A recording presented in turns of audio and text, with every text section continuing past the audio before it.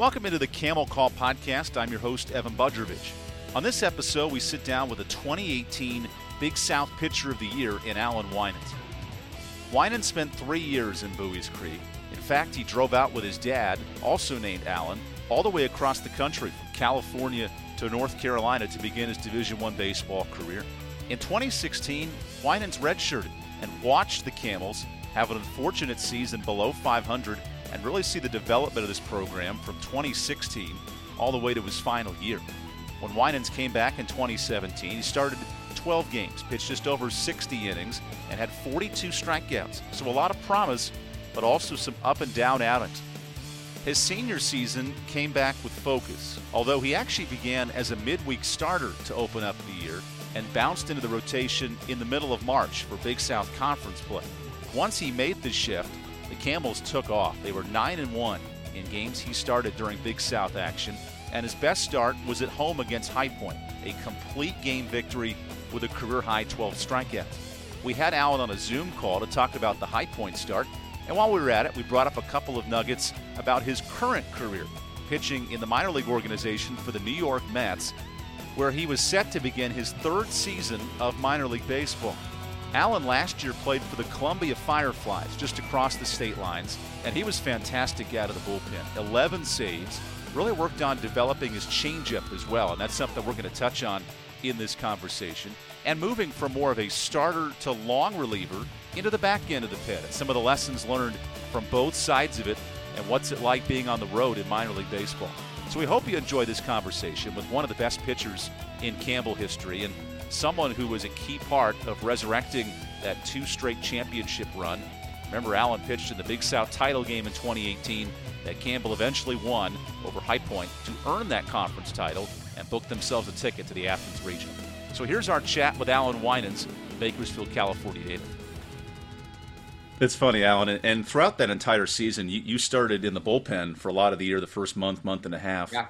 What did you learn as you transitioned back into the starting role and kind of took over as the ace for the team?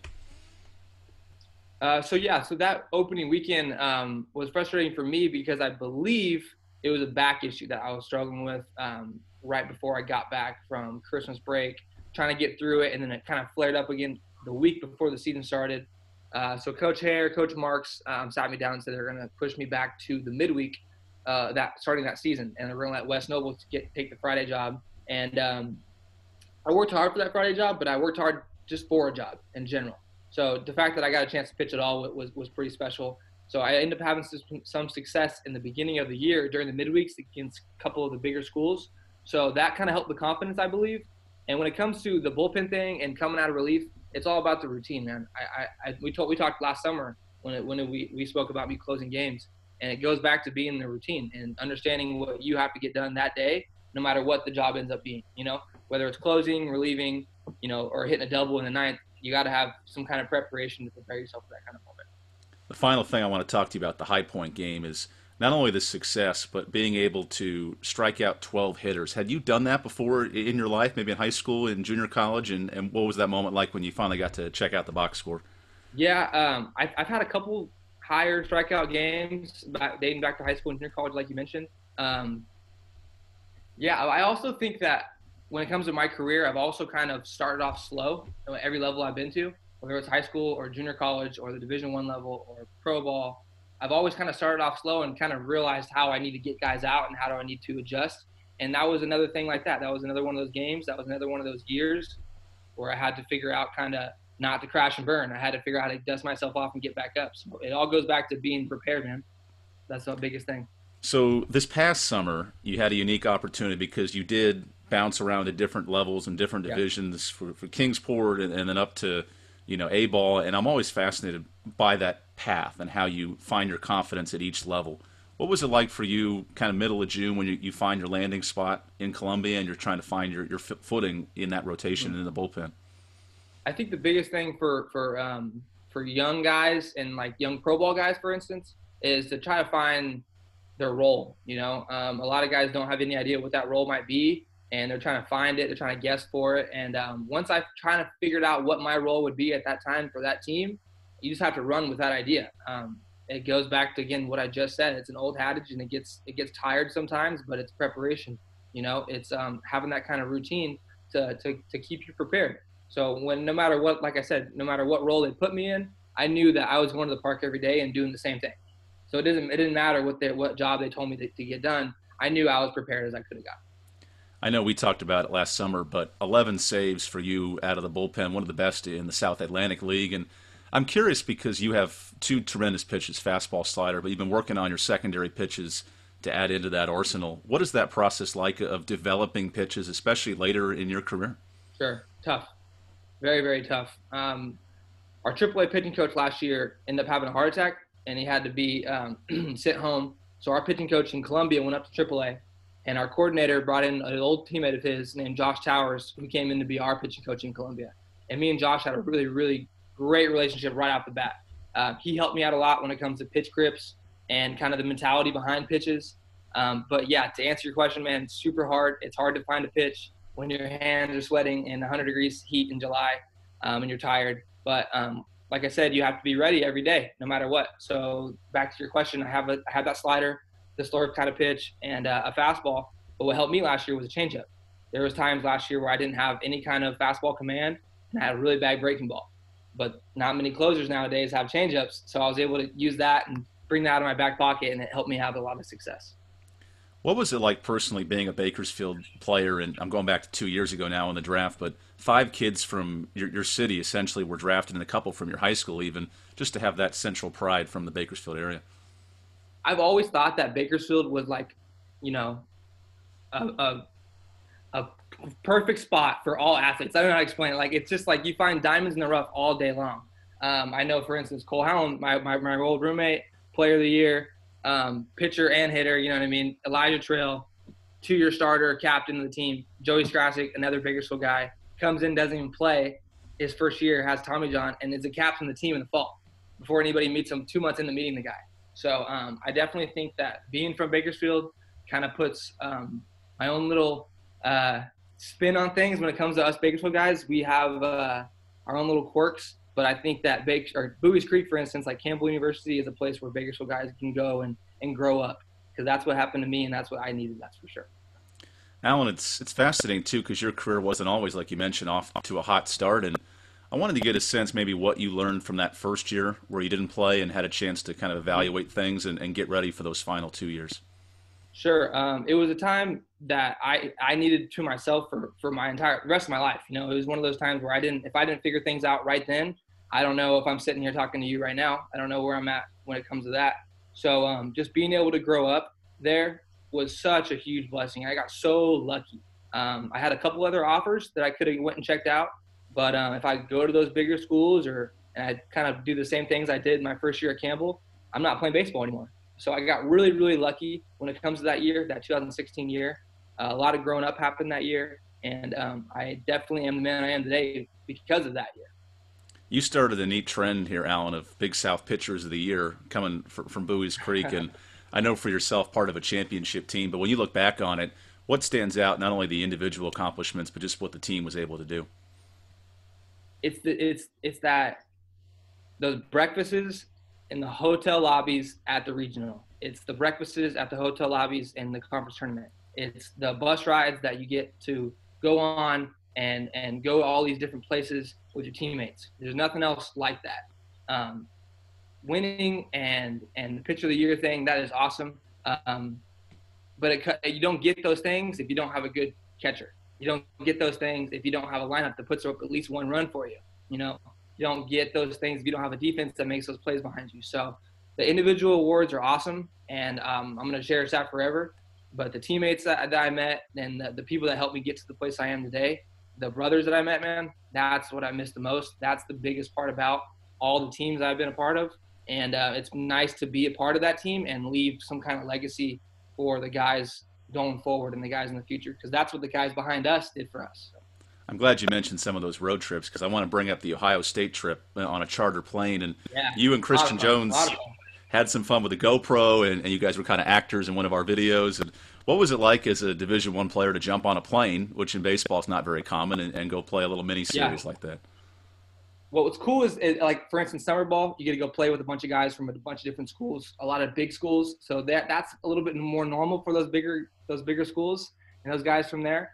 For us, like Campbell, a school like Campbell, to go and play a school like Ohio State on a charter flight, get a skip school and get to do all the things those Power 5 conferences doing, and then go up there and beat those guys. I mean, that's what we're there for. I think those last couple years I was at Campbell, it kind of helped put Campbell on the map, and I hope that they go and play Mississippi State next year and beat those guys, and go to Texas and beat those guys, and are on charter flights half the year going forward. I know for you personally, the way the career ended was tough, losing to Duke in the regional. Did you ever sit back and maybe just, obviously watching Duke get to a super that year and how good that team was, and maybe reflect with a different mindset about how that game unfolded? Yeah, we actually drafted the center fielder from Duke last year. The Mets did. His name was Kenny Taylor. I didn't get a chance to play with him, but I met him in spring training this year, and I was giving him a little bit of a hard time. And looking back on that game, man, that's as baseball as it gets, I think. Because I think anybody who was watching that game knew that we had that in the game, had it in the bag. It was our game to lose. I don't think Duke won. I think we lost it personally. But taking nothing away from Duke, they were a fantastic team. You see what they did. They swept the super. Swept the rest of the regional and went to the super. And I think that day, like I said, just as baseball as possible. We were winning. The lightning delay happens. They get hot. And then, like I said, the rest is history. But looking back on that day, I'm glad I was a part of it. There's a quick little side story about that game. When I was in high school, my last high school game ever was against Clovis North in Fresno. And the guy on that team that pitched against my high school team was a guy named Jack Lebowski. Jack Lebowski was Duke's third baseman in that game. That's right. And he also pitched against us and closed the game out. So my last high school game ever played was against this guy named Jack Lebowski. My last college game ever played was against this guy named Jack Lebowski.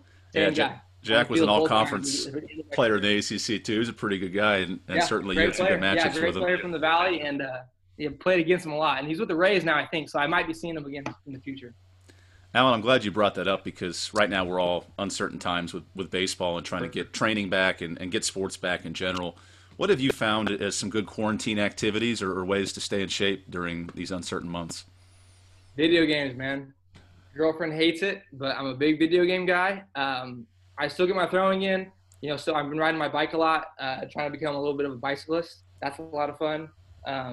But yeah, I just actually recently bought a mound. So me and my friend of mine he was pitching in Mexico, just went in together, bought a portable mound. We're going to put it in his backyard. We're setting up a target and a net and things like that to get our work in and stuff like that. So yeah, video games, riding my bike, working out, hanging out 6 feet, social distancing with my friends. Other than that, man, playing golf every once in a while, trying to stay as normal as possible, just trying to be as ready as possible when that phone call does come. A little quick joke here. Have you set up the mound to the Buies Creek height versus the minor league height for those pitching mounds? Oh, it's such a difference. But this one I think we got it for like $400, $500 online somewhere, and it folds up into this little box. So I don't know how legit it's going to be, but I'm not going to go build my own mound with a bunch of dirt in someone's backyard. So we got to do what we can. Hey, as long as it works and it doesn't collapse on you, that's all that matters. You got to do something, right? Alan, I wanted to ask you about winning that Big South title, because you got to pitch in the championship game, and what I'm curious about is kind of the nerves and the emotional stability you had to have that morning, knowing you're pitching on an ESPN game, you're pitching for a Big South title. What was going through your mind that day? I'm trying to think back to remember when I found out I won the Big South Pitch of the Year, because I know it was a morning during breakfast. I can't remember if it was before the tournament started or towards the end of the tournament. But either way, I knew that I had that, and I knew I had the confidence of that with me going into the game. But normal nerves, like any other game, whether it's a Tuesday midweek start or, like I said, conference championship game. Normal nerves beginning of the game, but once the game does start, I remember I was in the bullpen when they were doing all the lineups. And I know Bender won Freshman of the Year, Barefoot won a couple of awards, CJ, Haas, all those guys. So when they were announcing the awards, I was in the bullpen and couldn't really take that in. So I had to start locking in, I feel, a little earlier than other guys, just when it comes to being a starter. But if I didn't do that, I think I don't start off as well. And maybe they get those 4 runs earlier and we don't end up winning. So, and it goes back to having a good team, man, because I pitched pretty well the first 4 innings. And in the 5th inning, they got 4 on me. I think they took me out. And then the rest was history, man. The rest of our team did their thing. Yeah, Luis, of course, with the triple and the big rally and everything. That was pretty fun to watch. Absolutely.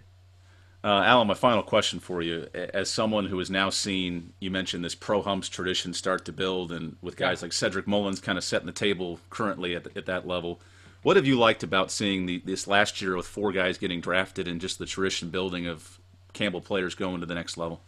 It's Campbell on the map, man. I really do believe that. I think that the school is getting bigger and bigger. I think the other sports are getting bigger and bigger. Hare has done an amazing job over there. Like that guy, he's invested every single bit of his body and soul into that program, and it shows.